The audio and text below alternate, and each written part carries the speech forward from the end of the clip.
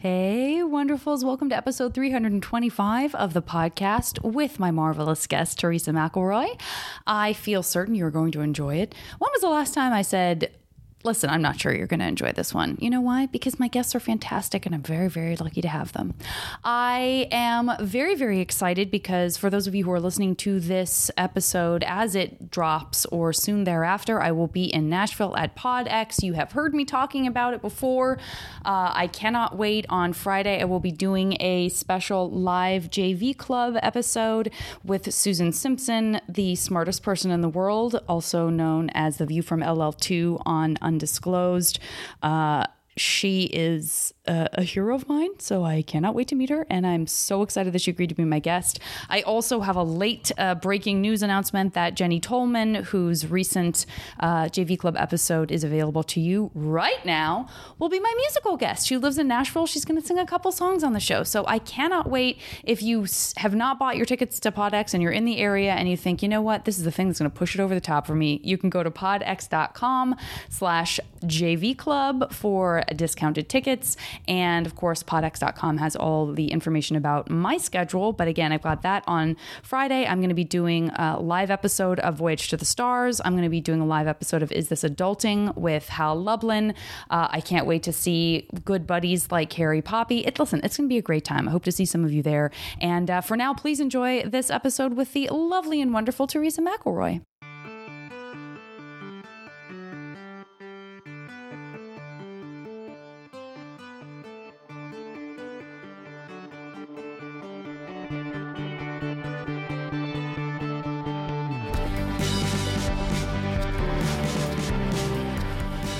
I have discovered that there's a thing in LA, and I'm wondering if maybe this is something that exists elsewhere as well. In some ways, it seems very like, of course, LA would have this, and in some ways, it feels like, wait, why wouldn't every single city have something like this? Which is a sort of version of The Amazing Race. So it's called LA City Race, and you sign up for it, and you are, you're totally it's the honor system. Like, they assume you're not using your phone.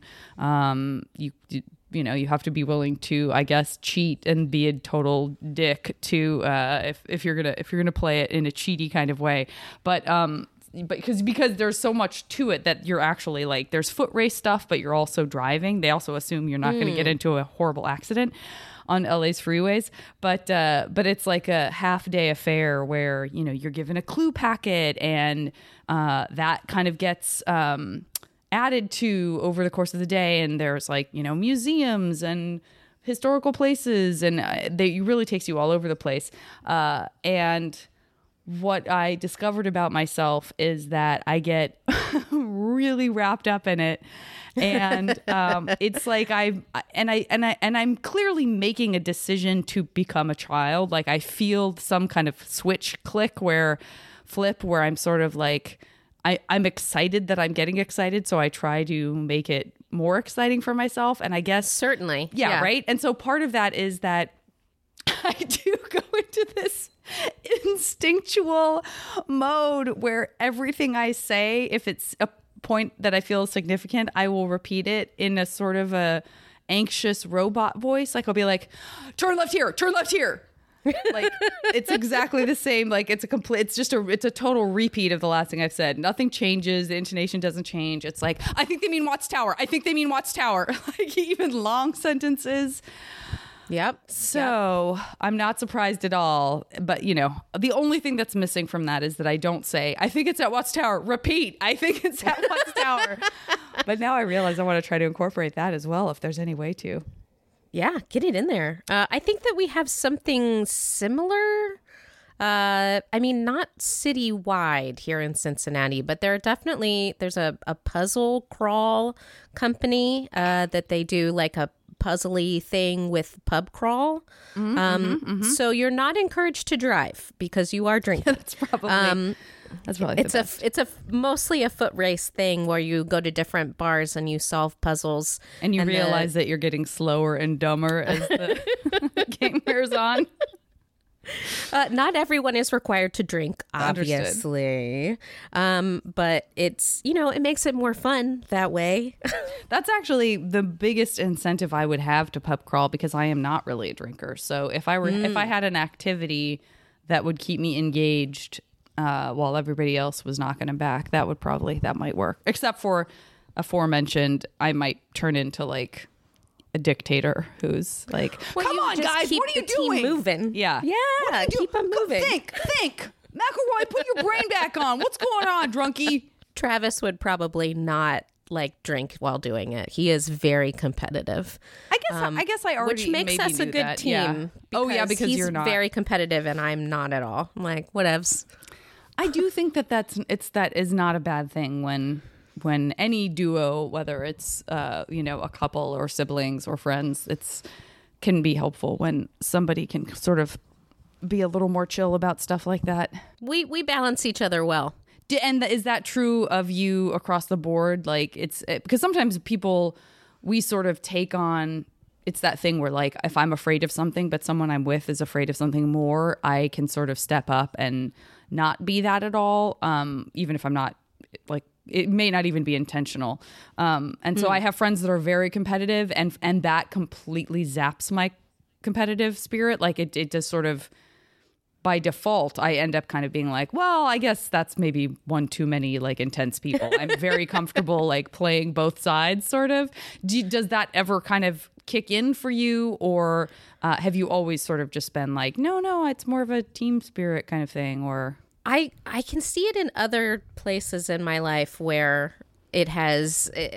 where when I recognize a trait in someone else from myself, I can kind of like step back like you were talking about, but not as far as like competitiveness goes. One of the things that Travis really hates about it when I play games, like tabletop games, is I have a hard time like with the idea of lying during a game, which is one of the reasons I don't play specific games, because you have to lie. Oh, sure. It just doesn't, why? I don't care. This is a game. I'm not going to lie. And so when I don't lie and I win, Travis hates that. He hates that.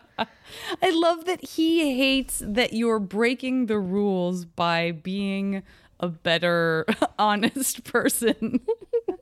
How dare you come out on top? This is the game. I know. You're supposed to lie. I'm like, no, I don't want to. Now, give me some examples of games where you lie. So clearly, the game Werewolf, for example, which is not so much a tabletop game that I at least not the way I've played it, but yes, that is definitely the game that brings out whatever level on the psychopath scale we all may or may not have. I secretly harbor the hope that at least one person that regularly likes to play werewolf with this group of people in Los Angeles may be a very mild, nonviolent psychopath and is just fascinated by human behavior and fascinated by seeing like how people behave in a casual social environment that also involves mass deception. What's that one game? It's kind of like, is it called Sherwood something? It's like Sheriff of Nottingham. Like it's where you have people, one person is the sheriff and you're trying to sneak goods past the sheriff. I don't know that I've ever played it. Is it the same kind of game? Is it the same kind of thing where it's sort of a social lying game like Werewolf? Yes. Or is it?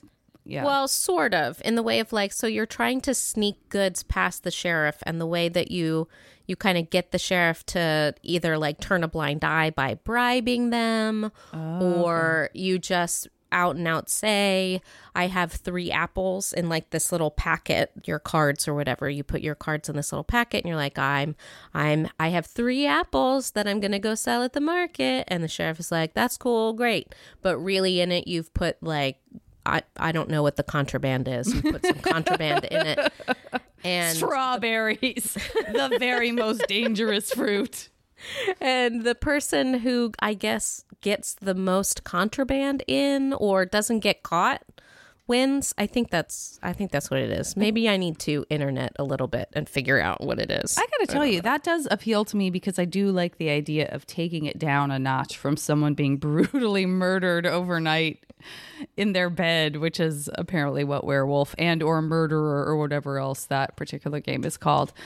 There's two layers that exist for me when playing those games, and I'm sure it has very much to do with, like, you know, now I'm an actor, and like that's an annoying thing where now you sort of get paid to tell yourself that it's okay to pretend to be someone else or whatever. But I really am bad at playing pranks on people. I don't like it. It doesn't thrill me. Like, for the most part, my most kind of rehashed version of this is at Sketchfest. We had this wonderful, sweet, diligent, smart, terrific guest services coordinator who now works full-time at Pixar, and she's just wonderful. And I call her True Grit because she could just get through anything with a smile on her face. And we had someone in town, and they were like going to go get dinner. There was some sort of thing where, like, we were winding down. The festival had been going really well, and someone said, "Oh, you should tell True Grit that so-and-so, like Danny DeVito, needs to be picked up at this restaurant way out in Pacific Heights, and he didn't tell us that he was going to be there. Let's just do a quick prank on her real quick that, you know, that he needs to be picked up, and otherwise he's going to be late for the show." And I was like, "Oh, but that's going to stress her out so much." And like, "I know, but she's going to be so relieved and she'll laugh. I mean, it's a prank. Like, we play pranks on each other." And so I reluctantly agreed, and I sent her a text. I was able to get through the point of sending her a text that said, like, "Hey, we have a problem. Danny DeVito just told us he's, 50 minutes away and needs a ride, and the show's about to start. And then call me." And then as soon as I answer the phone, I was like, "Yeah, this is a real, I can't do this to you. Everything's fine. It's a prank. It's a prank." And everyone was like, "Shut up. What are you doing?" Well, that's the difference, right? Because when you're acting or something like that, it's everyone is playing the game. But when you're doing a prank on someone, they're not playing. Like, they think it's real. I don't like people being suckered, and I can't watch any of the, like, Sacha Baron Cohen movies. I can't bad either. people. I get so uncomfortable. I get real shifty in my chair. It's like I have bugs crawling on me. Yeah. That's the same way with, like, Mr. Bean, right? Because he is playing a different game than everyone else. And I can't handle it. I couldn't watch The Office for a very long time, and I still have to skip some different episodes that I know are particularly bad. Oh, of the American Office? Yeah. I've never seen the British Office. I know that it is not for me. But they're just not all playing the same game.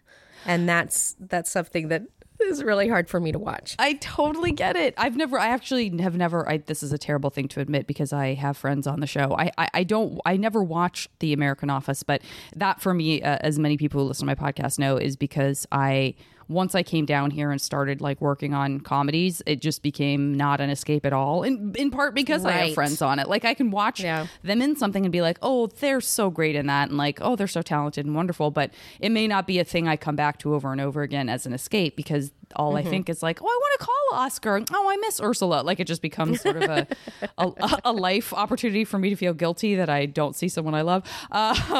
But I do like watching dramas. But I will agree with you that yes, I didn't know that element really existed of the American Office, but certainly the British Office is uncomfortable. And as you know, Ricky Gervais is sort of famous for those kinds of situations. And I felt that way about, I think it was probably Extras. I couldn't watch it because I just would get really uncomfortable with that sort of energy. And yes. Yeah. There was a point where we had our couch situated in our living room where it kind of divides the room. And I would literally walk behind the couch so I didn't have to see things on the television. You're sensitive. Yeah. There's nothing wrong with that. Or do you have brothers and sisters yourself? Yes, I do. I have two sisters, one older and one younger, which is one of the ways that Travis and I bonded. He also is a middle child of two brothers, one older, one younger. I mean, listen, if your parents had accidentally gotten married and you Brady Bunched, you guys absolutely would. It would be weird. A It'd be really a weird. relationship would be very much frowned upon, I'm afraid, by the sitcom community. Okay, we're going to take a break. I will be back after a word from our wonderful buddies at Maximum Fun.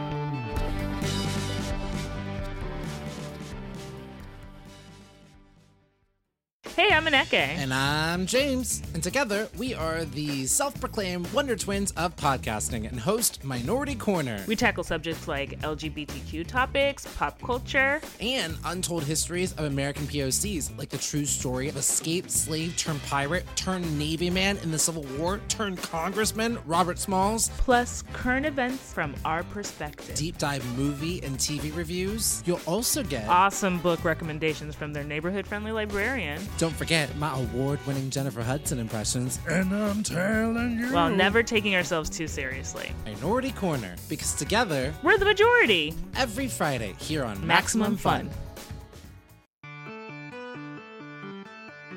And where did you grow up? I grew up in Beaver Creek, Ohio, which is a little suburb, well, not so little anymore, which is a suburb of Dayton, Ohio. Okay. God, there's a lot of places in Ohio I've never been. Principally the entire state, but but it's one of the, but I say that because it is a state there where once you start being named cities, you're like, oh yeah, I fully am aware of Cincinnati. Oh, I'm fully aware of Cleveland. Oh, I'm fully aware of Dayton. Like, it's not, there are some states that if you're not familiar with them, you sort of you sort of know one city name, and then you kind of, everything else is a wash. Like, you just don't have Right. associations Yes. with it. And Ohio is Yes. absolutely not that. It is a place where it's like, I've heard so much about various elements of Ohio that I'm like, it's kind of weird that I haven't been there yet, because for some reason it's like it's a very present state, even if you haven't been there. I don't know if that makes any sense at all, but Well, I have to say, when I saw in 30 Rock, when they went to Cleveland, I was like, oh my gosh, my state's on television. my state, Even though I don't live anywhere near Cleveland.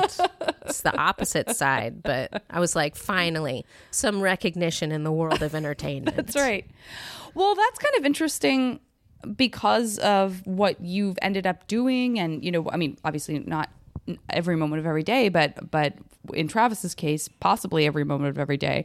But both of you being kind of steeped in this podcasting world that is very much has a tie to some of these sort of more what people would think of as like metropolitan / cosmopolitan hubs like New York and Los Angeles and stuff. Maybe this is a lame, ill-formed question, but has that been like, is there a surreality to that at all, because you guys didn't end up just, picking up and moving to Burbank or whatever? But we did. We lived in LA for a couple of years. Oh, I don't know if I knew. I guess I didn't know that, or if I did, I forgot.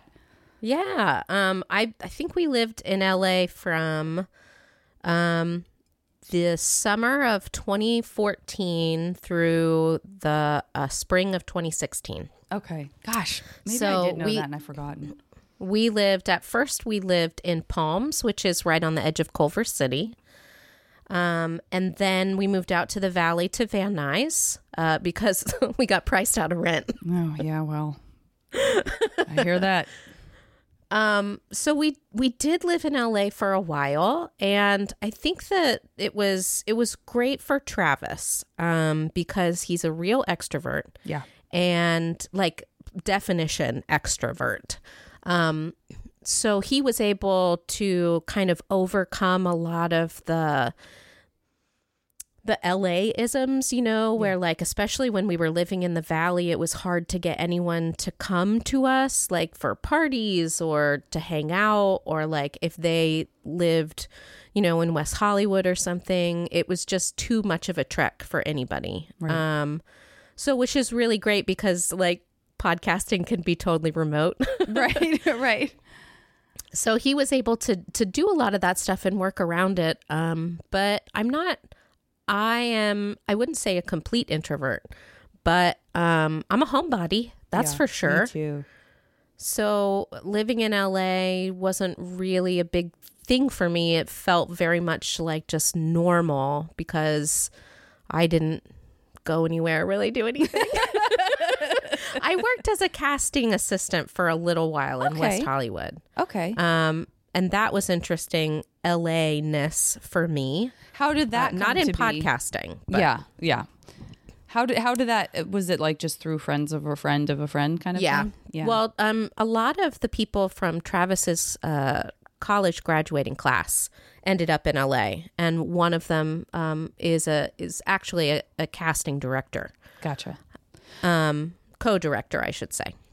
Go ahead, please. He got me the job because at first I was doing like dog walking and stuff, which is great. I love dogs, but I didn't want to be outside anymore. Yeah. To be inside. God, yeah. Depending on the time of year, it's that would be a real game changer. Yeah. Yeah. Was it commercial cast? Listen, first of all, I don't mean to like drill down too deep. The reason that I ask is that when I first moved to LA, I also worked. I helped and did some like, casting stuff as well, because when I was in San Francisco before I came down here, I was sort of dabbling in that, and so and the place that I was a place in West Hollywood. So if it sounds like I'm getting really picky about asking, it's only because it's a kind of a fun coincidence that that's also something that you did. That is really cool. It was a print casting agency basically. So lots of commercial stuff, lots of pharmaceuticals, some like things for banks and other like commercial things. We did a Trident like spread, which was really fun, and Benefit Cosmetics and places like that. That is also exactly where I was. It was a print place. That's funny. Maybe that's like what goes down in West Hollywood, unless it was the same place. Was it pop casting? Was it pop casting? No, it wasn't. Okay. That's about to get crazy. And I really wasn't involved in the casting process. I was a wrangler. Sure. So I, lured all the models to be like, no, don't go to the bathroom. Stay in line. Fill out this form. Where's your form? Hand back in the form. I don't know you're here if you haven't signed in. All that kind of stuff. Right. At least my feelings about those kinds of jobs are, having done both that kind of thing and just like straight temping where someone just needs you to come sit at a desk. I would wrangle models all day long forever over sitting at a desk at someone else's random company. That made me insane. So anything that you can sort of move around, for me, anything that I could kind of move around more was like, was sort of vital. And then you guys and then it was sort of like, what's the end game here? Or do we want to raise our kids here? Like, what are we doing? Right. Yeah. I mean, I did get pregnant, and we were like, is this something that we want to subject our parents to, who both live in the Midwest? So my parents still live in Dayton, and his folks live in Huntington. So we were like, maybe we want some free childcare every once in a while, and not have to fly them to LA. Right. And we also figured out that with the amount we were paying in rent every month, we could pay less in rent in Ohio and fly Travis to LA once a month. Smart. For him to do whatever biz he needs to do, like pack it into one weekend or whatever. Sure. So that was the twofold decision: free childcare and airplanes. Both smart, both very smart, reasonable decisions. Good process. Did you? So in other words, kind of what we were, what led us to that, other than my lack of knowledge of your personal history, did you? As a kid growing up in Ohio, did you have kind of an interest in entertainment and that kind of thing, or were your feelings elsewhere, or were you like me, definitely entertainment? Yeah, I was into, let's see, like I was a theater kid. Right. I did show choir, if you're familiar. I certainly wasn't before I started this podcast, but now I feel like I have a really solid grasp of show choir. Yes. I definitely feel like I get it. I did speech and debate, which is kind of like adjudicated theater almost. Yeah, but I would say to you that now you've crossed over into another thing that made me uncomfortable because I don't like arguing. Oh, I did the speech. I was not into debate. Good. It's like pure performance. I mean, not good. Not like I'm relieved. Why did I say good? Because I want us to be the same person, evidently. No, because I was like worried for you that you were going to be like, I know. And debate was very hard on me.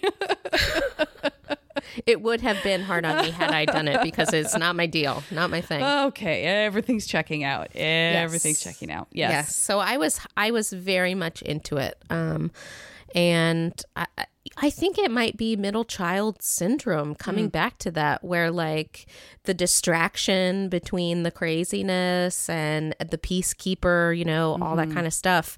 So I feel like I've been performing my whole life, and my parents put us in dance classes really early. I took like 14 years of ballet. Ooh, that's quite a lot. Yeah, you know, turns out I really like ballet, but I do not have a ballerina body. Me neither. Nor could I ever fully point my toes. I mean, I can try. Oh, really? Well, my last, I think my toe. Listen, Teresa, let's get right down to it, brass tacks. I have what I describe as an elf toe. I have described that in professionally. I have described that to like a running shoe salesperson. I have actually said to them, like, listen, I need a shoe that allows for my elf toe. My big toe, I have very small toes, but my big toe does kind of do this like slight curl up where it like, it sort of likes to poke at the top of a shoe. I feel I have very cute feet.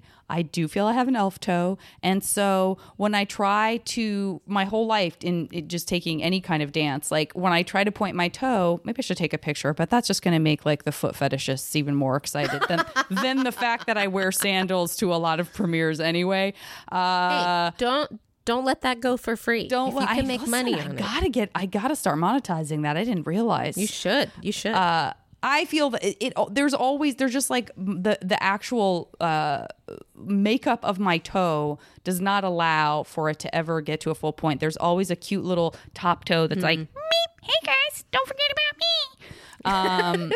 So Hence like elf. attention seeking. Yeah, voice. I have my big toe is like a middle child and needs to not be forgotten or tucked away. So yeah, I'm not a ballet, but I also did not take ever like formal ballet. Everything I took was like modern dance that had ballet elements through school and stuff. And I think about how hard just that was on my body, and would get like water on the knee and stuff. And I really have nothing but respect for people who are taking ballet for that period of time. And I mean, I tried for so long to be a dancer, and like I was committed. I have broken all of my toes dancing, not all at once, but in sequence, it seems. I tried for so long, but I just don't. I don't have a ballet body. I don't have it. I mean, but is there any part of you that it's like kind of a relief? Just because it seems so punishing? Or was it just 100% a bummer? I mean, I found other ways, like I found ways to do my dancing through theater and musical stuff and, show choir obs. And so like... So it really wasn't that much of a bummer. Good. It was like, okay, this is just something that my body is not equipped for. Let's devote this energy somewhere else. Yeah. Hence theater and speech and debate and show choir and, I don't know, teaching, I guess. Yeah. Was there an in-between ever where you did do kind of the modern dance thing where it's like everything doesn't have to be as kind of precise and exact? Or was it ballet or nothing? It was pretty much ballet, and we did also I did some like jazz classes or whatever. We got to listen. Are you a tap dancer? Let's get right down to it. I have taken tap classes. I wish I could tap and dance. I can pretend to tap dance in a show. I can look like I might I'm be able tap to do dancing. that. Yeah, I might be able to pull that off as well. I've taken just enough But yeah, I might be able to convince somebody who doesn't really know tap dancing. If I am in a musical with a tap number, yeah, I convince them to take the taps off my shoes. Great. So that I don't make any bad sounds, but I can look like I am dancing. Perfect. Well, that's it. Like ballet doesn't have a lot of sound to it. So really you're just like, you're sort of converting back into more of a ballet style by not having the pressure of those tappity taps. And so what were the schools like that you were going to? What was your high school like? Was it a public school? Was it a private school? It was a public school. I feel like I have a really weird upbringing in Beaver Creek because my dad worked at the Air Force Base. He retired lieutenant colonel, and you would think that we would move because he would be moved places with the Air Force, but he never got moved. So we stayed there my whole childhood, and like friends would come and go through military, but like we never left. So I went through the public school system of Beaver Creek, all the way up. I graduated, from kindergarten all the way up. And it was a city on the grow, that's for sure. My high school graduating class was something like 560. And that was like a small class. Wow. It really only got bigger every year. My younger sister graduated 4 years after me, and her graduating class was like 800. Ooh, yeah, no kidding. Yeah. Did they eventually open up new schools, or did that one school just kind of bloat? Well, so originally when I was going there, they had 5 elementary schools feeding 2 junior highs, feeding 1 high school. Right now, they have 8 elementary schools feeding 3 middle schools with 1 high school and an annex. So kind of like 1.5 high schools. Right. It's mind-boggling. It's mind-boggling how big it is now. Yeah.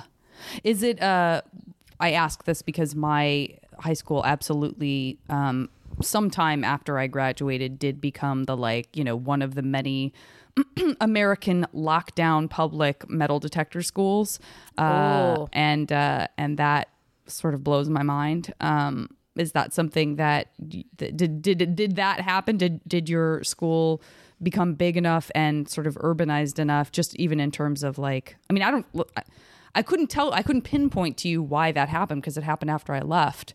I don't think of it as a dangerous school by any stretch of the imagination. I don't know if that's just something that kind of like happened across the board in Arizona schools because they just needed to, or if there was like a specific reason.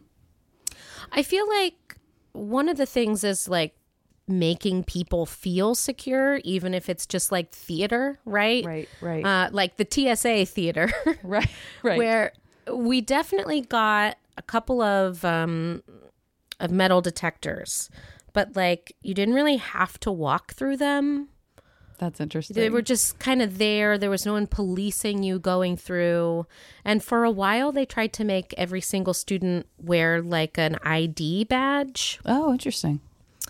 That didn't work because like they weren't going to turn you away from school if you didn't have it. Oh, yeah. So people just like left them places. Sure. Like, it's like, okay, well, you gave me this piece of plastic, but I still go to school here, Right. And for a while, they tried to do clear backpacks and stuff, and that didn't really work either because there was, like every suburb, not everyone has the same kind of affluence. Sure. So they either had to like provide backpacks for everybody or not provide them, or like they've tried several different things while I was there, or at least in the area. And I don't know what it is that they settled on.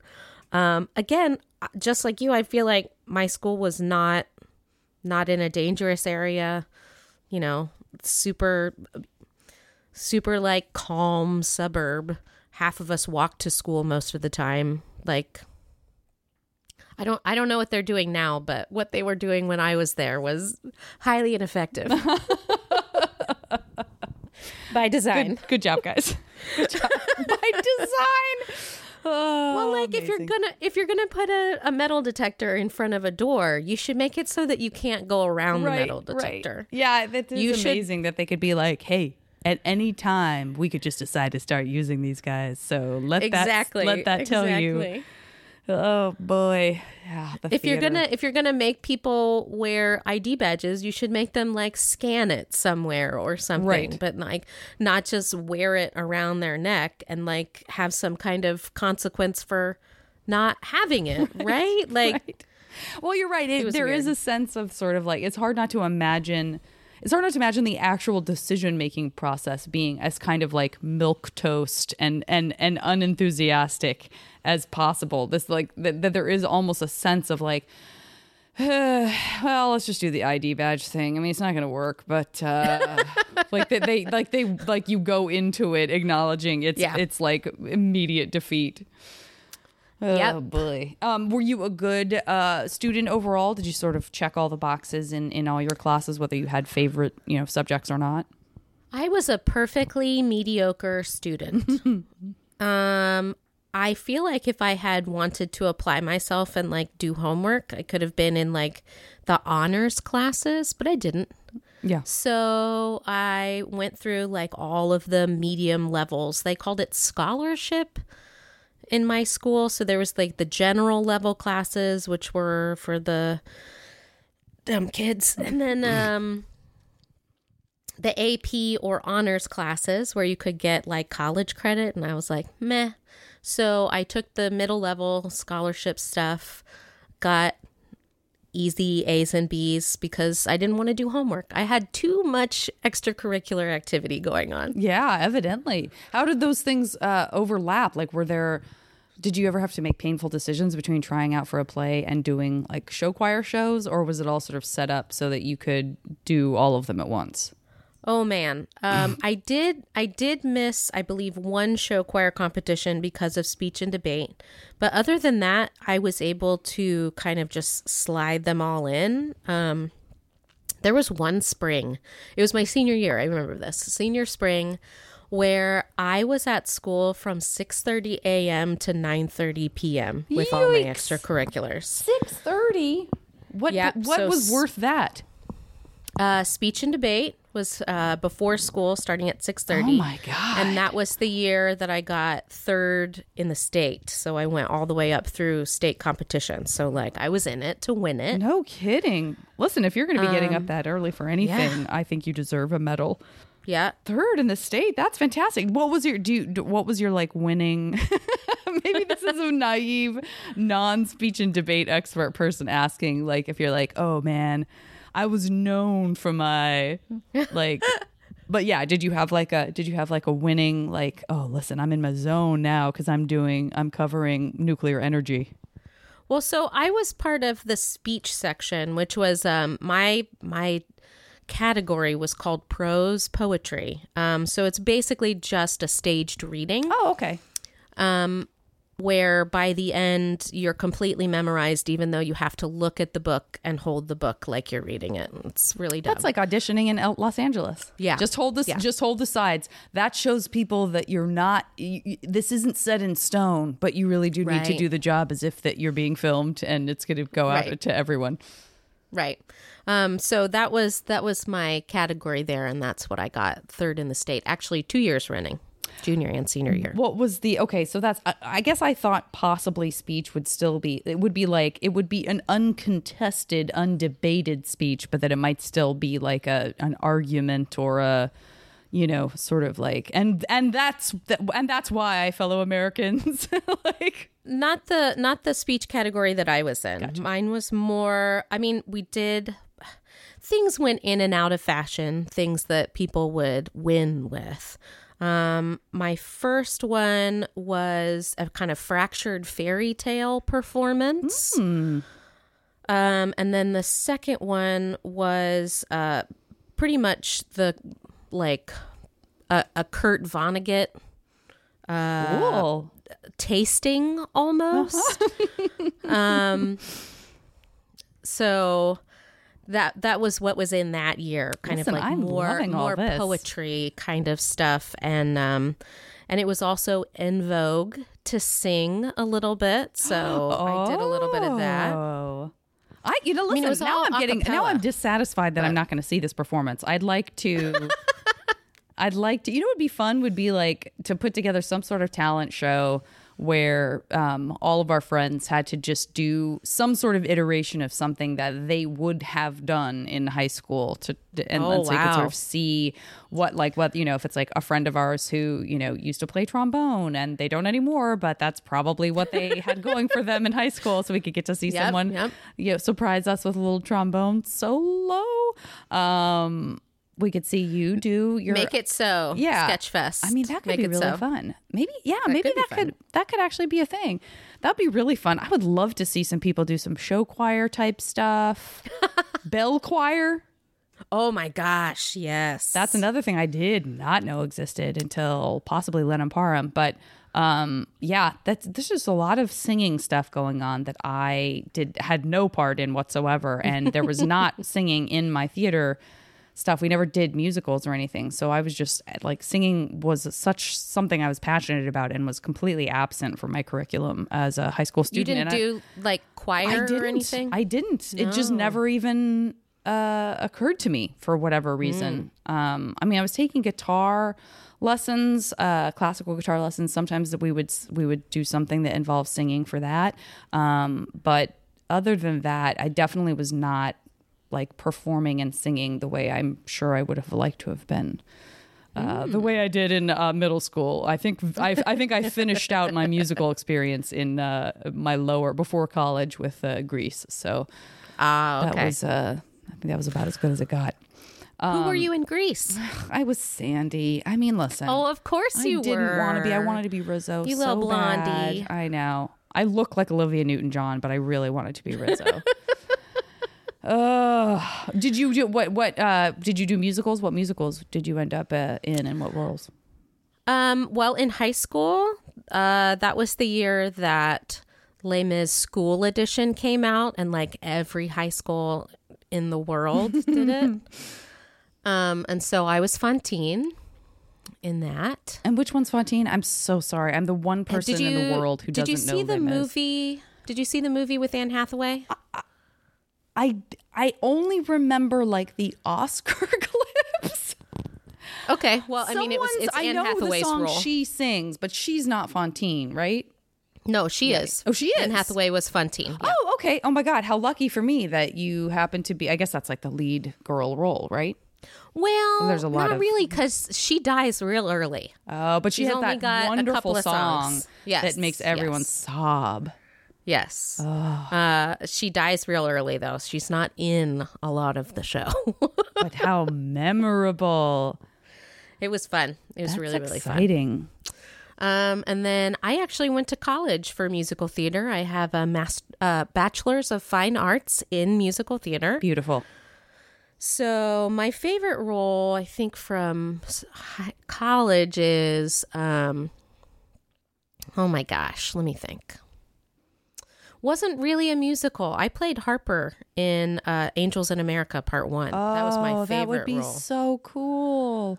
That was my favorite role. And then I was also in a musical called Urinetown. Are you sure. familiar? Yeah. I haven't seen it, but I absolutely am very aware of it. So I was the tiny girl, the little kid. And was there a part of you that did kind of have the Broadway aspirations? As a musical theater major, you go to New York, you do that thing. Mm-hmm. We had workshops, we had stuff like that in New York, and it was not my vibe, not my scene. Yeah. So I did not really have Broadway aspirations. I was more situated, like, in my soul to regional theater. Sure. Because I wanted to be able to like live a life and do theater. And I did for a long time. I was involved with the Children's Theater of Cincinnati for several years. Nice. I did their school touring shows and I did their main stage shows. I worked all around Cincinnati for a little bit.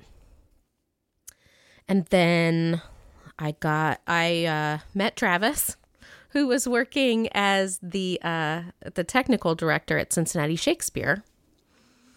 I got into one of their shows. I did Love's Labor's Lost there, and I did Julius Caesar, a gender swapped Julius Caesar, which was fun. Always like to hear that.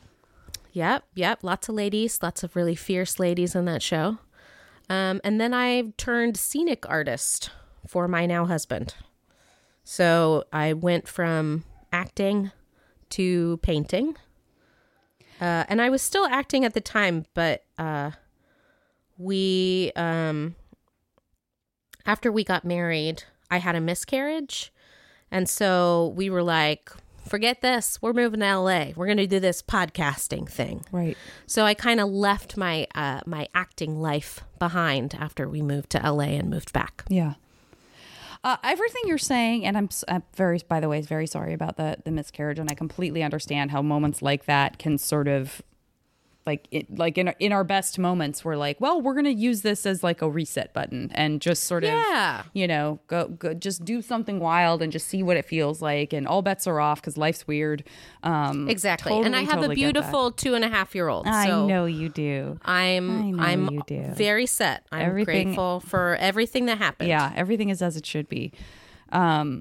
But everything you're describing, I got to tell you, all of that makes so much sense to me, and I think I 100% feel like it. Like there may be a parallel universe thing happening where I have that exact life that you just described of doing regional theater, and like that is very much. I never thought that I would be doing this down here. I never thought that I would be, if anything, I think I thought the same thing. Like I remember being because I went to a small college before I moved to San Francisco, and going to like the Utah Shakespeare Festival and being like, yeah, this is about my speed. Like this feels like I'm intimidated by it. You know, it's clearly it's a very successful, very, very well known Shakespeare festival. There's nothing about it that I'm like, nah, this seems too like podunk.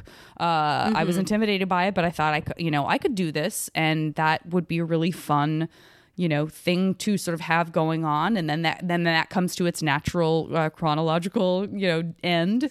And then I do something else for a part of the year. Like that all makes sense to me in a way that, I definitely never had that sort of like, I'm packing my bags for Broadway, everybody. Like that was just not my relationship to theater. And I very much agreed with the idea of, for me, it was like I was, I think, terrified of the idea of it not being fun or becoming something that, would so inform my opinion about myself or my livelihood that it would become very, very stressful. I think I always had the idea of like, well, if I continue doing this, it just has to be on my terms and for fun. And I love the idea of doing like children's rep and children's theater and stuff like that. And it's just not something that ever fully took shape for me, but I fully can imagine a version of myself right now, like doing that. Like, and then I eventually took over the Arizona Children's Theater, so I've been running that for 10 years. Like I can totally see that. That it just feels like one of those life tracks. So you get on a train and you go. Yeah, absolutely. Yeah. But you can also get derailed, and that's fine too. Yeah, who knows? Yeah, again, who knows? I think I'm finally like I've spent so much of my life not picturing things going any other way. Like I really was not a planner, and I was not. I feel like people don't understand about me that I've spent so much of my life just feeling like life is happening to me rather than, making choices. And I don't know that I come off as that kind of person, but it's 1,000% true.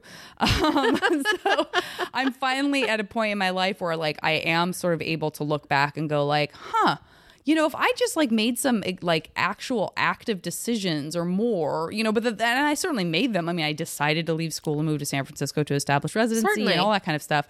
But I think I was passive about things that I look back now and think like, well, there was no reason for me to be so passive about that. Like that was something that sounded fun to me. I'm not sure why I just sort of was like, well, someone didn't hand it to me. Like no one said, please join this children's rep. So I guess that's why I didn't. Like, I don't know.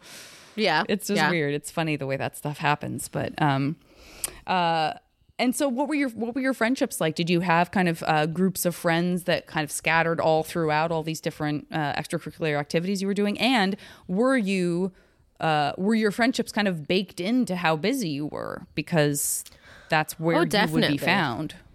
Definitely. Well, so I was not a popular kid. I was not an unpopular kid. There was just kind of this group of people who dabbled a little bit in everything, right? Yeah. So there were several theater kids. There were several speech kids. There were some tennis kids. There were kids who made their own band. There were kids in the marching band. And like, we were all almost like, we're going to do a little bit of everything. So we're all together all the time. Mm-hmm. And this was way before anybody had cell phones, like reliably. Right. So I feel like the only way I got to see my friends was doing all these different extra things. Yeah. Right. That makes sense. I think my mom had a cell phone for like emergencies because I have asthma pretty bad. And so I have her phone number memorized. It's like the only cell phone number. I mean, I guess I have my husband's memorized now, but the only cell phone number I really ever memorized was my mother's. Yeah. And it was not available for, calling my friends. Right. Yeah. So, if I wanted to see my friends, that's kind of like we all just got involved with. We made teams of things. There was something called the 24-hour relay for kid suicide prevention that we did, and we always had a team in that, and so that was 24 hours to spend with your friends. Oh, awesome. Yeah. And we didn't live super close, but because the school district was really big. Still a lot of farms in Beaver Creek. Yeah. Still a lot of farms. So I really think that maybe one of the reasons why I had so many extracurriculars is because I wanted to hang with my friends. Sure. And did you date? I did. And were those people a part of that group to the point where Yes. like you have to make sure you had, or maybe you couldn't make sure, but like you would sort of hope for an amicable breakup because it was like, well, I'm still going to see this person all the time. Yeah, definitely. That is how it went. And I feel like I was not a kind of person who was like always vying for a boyfriend, but I seemed to always end up going out with a guy for a while. I mean, So boyfriends were happening to you the way I was having my life happen to me. yes, I think so. I think that's a good thing. But like, I think that if I had to go back, I would have not allowed so much boy attention. Because I feel like I would rather have relationships with my friends that I like continue to cultivate, whereas the boyfriend relationship kind of ends, doesn't it? Yeah. Even if you're in the same group, Yeah. you don't hang with that person the way you used to before you were boyfriend, girlfriend, Yeah. or, boyfriend, girlfriend, whatever. Yeah. But like, you don't hang with that person the same way. And if I had to do it over again, I would have been like, yeah, I'm good. No, thanks. Let's just all chill. Yeah. Oh, it's time for a quick break. I will be back after a word from our friends at Maximum Fun.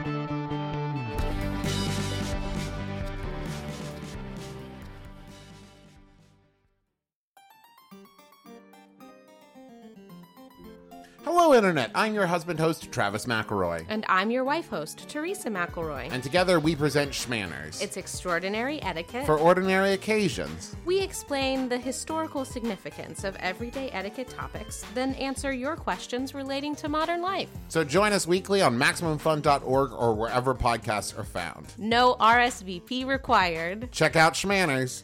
Schmanners. Get it?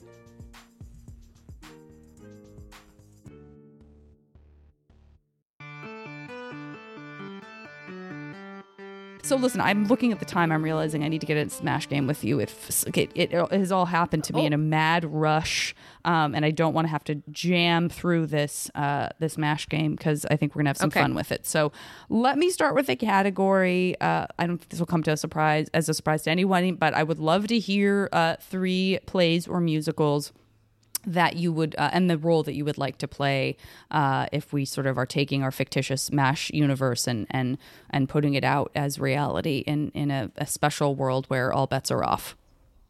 Oh my goodness. There are so many, and I'm not up on my new ones.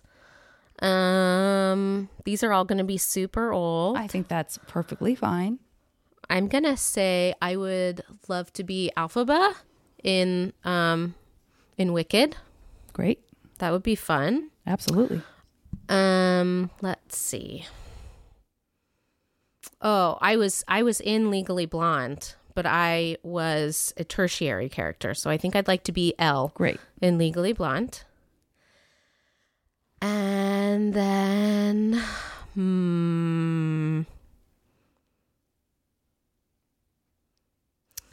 Eliza in Hamilton. Nice. Hamilton. Beautiful, beautiful, beautiful. Okay. Yeah. Let's do 3 movies that you can jump into. You're not reliving the plot. You're not a character in it. You're just in that world with those characters, just like living whatever life. Oh, I would really like to participate in Pride and Prejudice, the Keira Knightley version, please. Let's see. And then a world that can I choose like cartoons? Is 100%, that okay? 1,000%. It's encouraged.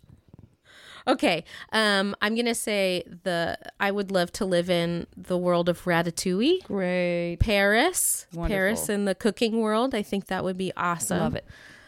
And I mean, I'd love to live in Oz, the Wizard of Oz. That'd be great. Great. This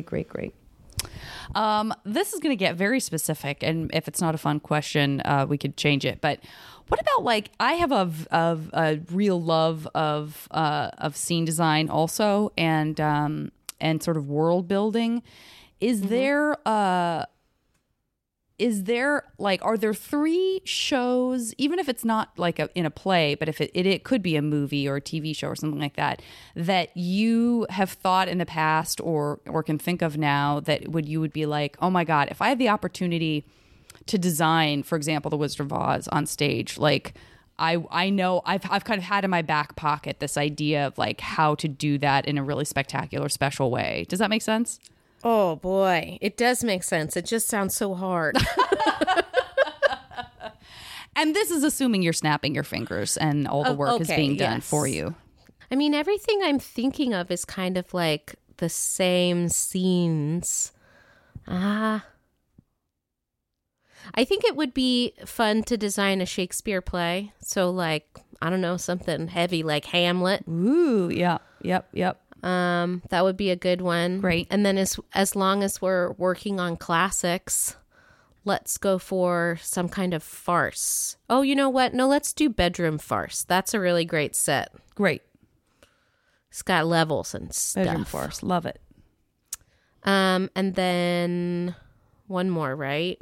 I mean, what about like you're sort of like now I'm just foisting my own fantasies onto you, I'm like trying to make you give an answer that I want you to give. No, but hear me out. But like, isn't one of the most fun things to see, especially as a kid, the sort of like outdoors inside, like a Midsummer Night's Dream kind of a set where, you know, different people have those interpretations, but like how to sort of create that feeling of being outside in a forest. Like that, I always love. Like, how do you take that beyond the proscenium? Like, what do you do to sort of like create sound design? And, you know, I feel like I was always the person who was like, we got to get smell-o-vision going, guys. We got to perfect smell-o-vision. It's going to change everything. It's going to change the world. That's right. How about then? I mean, that does make a lot of sense. I enjoyed and yet was sort of disappointed by Jungle Book, the movie. Okay, yeah. I want to redo it. Let's do it. That's great. Yeah. I really forced you into that. I very much apologize. You did, but you made me think of it. But I brought my own ideas to the party. I'm not completely suggestible, okay? Listen, you're not completely suggestible. you easily could have been like, no, you didn't. No, you didn't do that. You're like, yes, you 100% did force me. Okay, listen, I got to rip this Band-Aid off myself because I always feel bad doing this when somebody has a significant other that I know and love. But all due respect to Travis, let's get 3 romantic interests for your alternate universe. Could be a character, a cartoon, a person of any age, living or dead. It's really, the sky's the limit. Oh man, Travis is he knows this. Great. Captain America. Great. If Captain America was a real person. Yeah. Oh, fantastic. I'd be all over that. Yeah. Let's see. And then I'm going to also we need to get like a classic in there. I'm going to say Gene Wilder. Oh, he was a cool kid. Absolutely. And we have one real person, one not real person. Mm-hmm. Let's go for... Oh, no. My mind is blanking now. I thought you were going to say, clearly we have to go with a cartoon, because now I've gone with... Yes, I'm thinking of cartoons. I'm looking around my husband's office at all of his various bobblehead and fun things and deciding, are any of these worth it? Yeah. Are any of these bobbleheads worth it? I would pick a bobblehead Batman.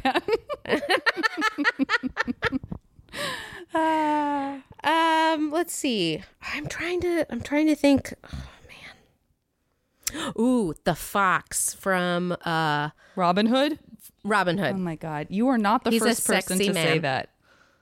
Sexy dude. Yeah, you are not the first person to say that. It makes me very happy when people are able to cross over into, because I feel like the example I gave when someone said that was, I was like, listen, I love those centaurs in Fantasia. I just thought that was like the hottest thing ever. Like, really logically think through that, Janet. Okay. Next category, three talents that you've not currently cultivated, that you wake up with tomorrow and you're just, sort of an expert at. Could be practical stuff like fixing a computer or, knowing languages, whatever. Okay. Let's see. It seems like I should know how to do this with all of my theatrical stuff. Juggling. I can't juggle at all. Me neither, despite many attempts at teaching me. Yes. I can't. I can't do it. I have very poor depth perception. I'm not good at catching or throwing or any of those outdoor kid things. Yeah. So I'm going to say juggling. Great. I'm going to also say, can I make like a generalization of like mechanical repair? Yeah, absolutely. Yeah, I'm going to say that. It's just, the mechanically minded repair. Same.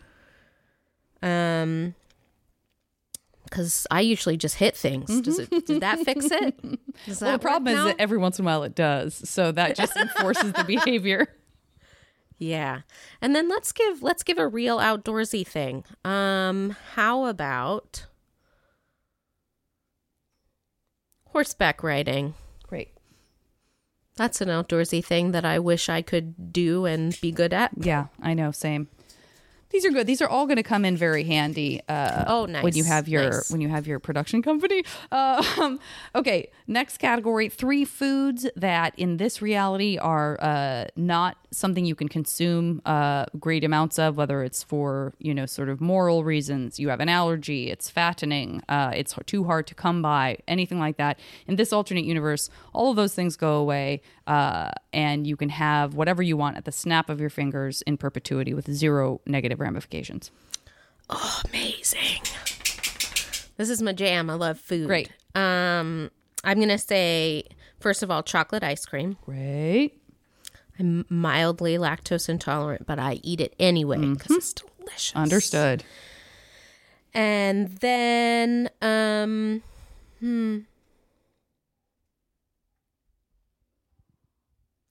I am a little basic and I really like hot dogs. I wish that I could eat more hot dogs, but they're really not good for you. No.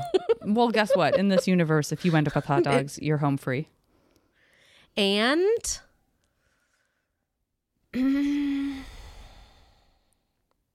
Let's go for something decadent, like,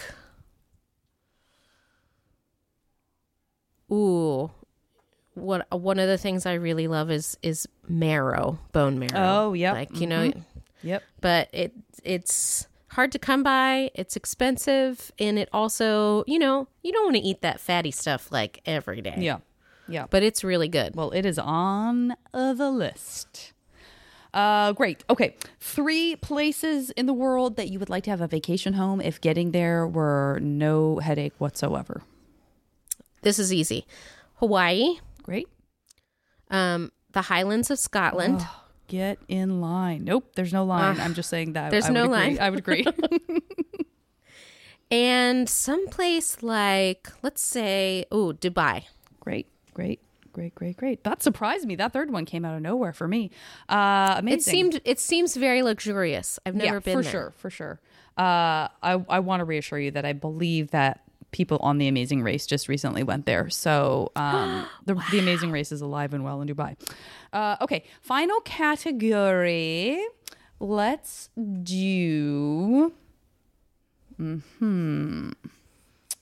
I always put a lot of pressure on myself for this last one for no reason whatsoever. Okay. Final category is going to be 3...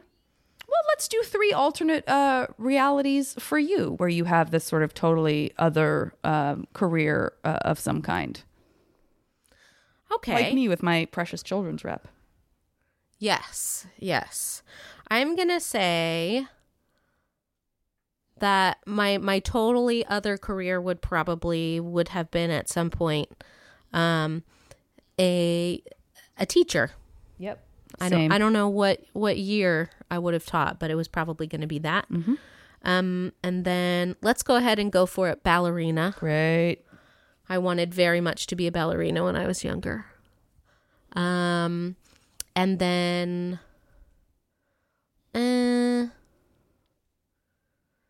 let's keep some themes going. We're going to say chef. Great.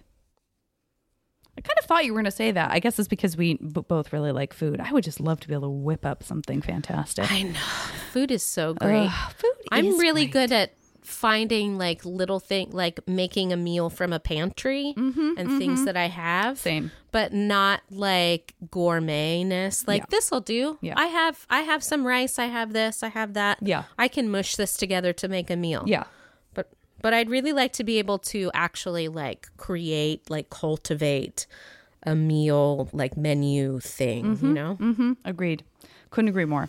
But there is something also satisfying in being like, look, aren't you surprised at how good this is? I didn't have to go out and get anything. I just scrambled this together. Okay, I'm going to do my little quick squiggle. So, I just got to get my number to work off of. So just tell me when to stop. Stop. Okay, great. While I do some very mild factoring here, I have sort of been with my remote records, just rather than putting Julian through pausing and having to resync, I will just do this while you, if you don't mind, tell our wonderful listeners who probably already know and love you, but where they can find you and what they're up to and what they should be listening to and all that good stuff.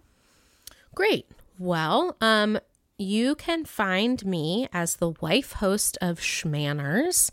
We have a Twitter, which is at SchmannersCast. That's where we put out the call for all of our episodes. So we will ask for questions where we will give you, I'm not going to say questionable, but, gentle advice. Uh-huh. And then you can also email us topics at schmannerscast@gmail.com. Hey, we also have a really great fan-run Facebook group, which I love to spy in, of people giving and getting excellent advice from other Schmanners fans.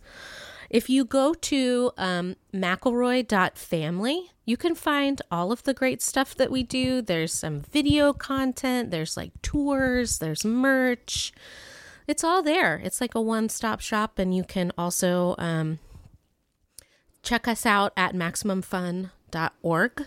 A lot of the McElroy shows are on MaxFun. Yes, they are. So, I'm glad that there's a hub. I'm glad there's a hub, and I am sure I'm not the first person to say this, but I do kind of wish there were like a hee-haw style variety show that somehow featured all of the wonderful and charming McElroy. I don't know. I mean, it doesn't have to be like everybody plays an instrument. It could be just a weird, I mean, I guess it's kind of what Travis does when he puts together his shows. So maybe I'm just saying I want that to be like a hee-haw type show. Okay, I am going to give you your 100% guaranteed fictional MASH future. Woo-hoo. I am very pleased with these outcomes. I think you're going to be very, very, very happy as well. Number one, I want to congratulate you on your mansion in Hawaii. Listen, that is no small feat. That is a big deal. Congratulations. I can only assume that with a mansion, you have a beautiful, beautiful kitchen that allows you to create all of the wonderful inventions that you are able to do as a chef. If and whenever you want. But listen, don't let that stop you from eating all the hot dogs you want, because there is nothing bad about that in this alternate universe. Not one bad thing about eating hot dogs in perpetuity. Maybe in Hawaii, they're Spam hot dogs. In Hawaii, too. They probably are a wonderful Spam hot dog. I'd like to see you juggling some hot dogs. Mm-hmm. I want to reassure you that you will not drop a single dog, as you are a wonderful, wonderful juggler.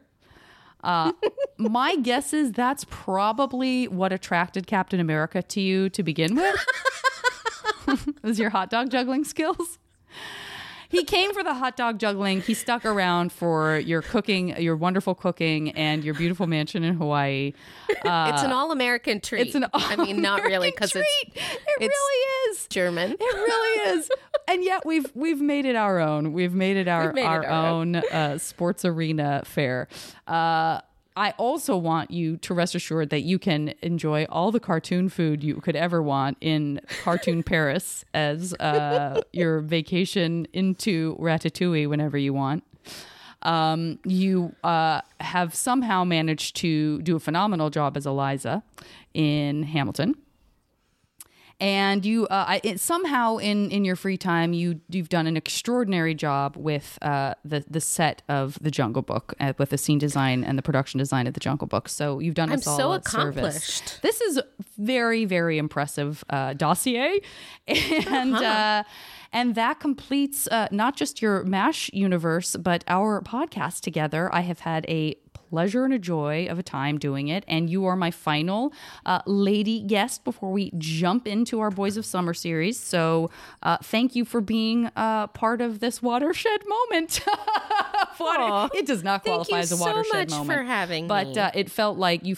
It seemed like it was just a total no-brainer that you would take us into our Boys of Summer. So thank you so much, Teresa, and the rest of you. I will talk to you next time on the podcast.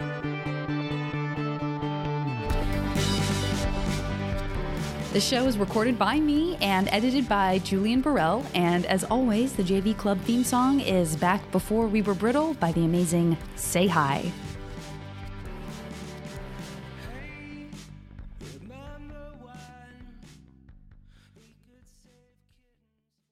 MaximumFun.org. Comedy and culture. Artist owned. Audience supported.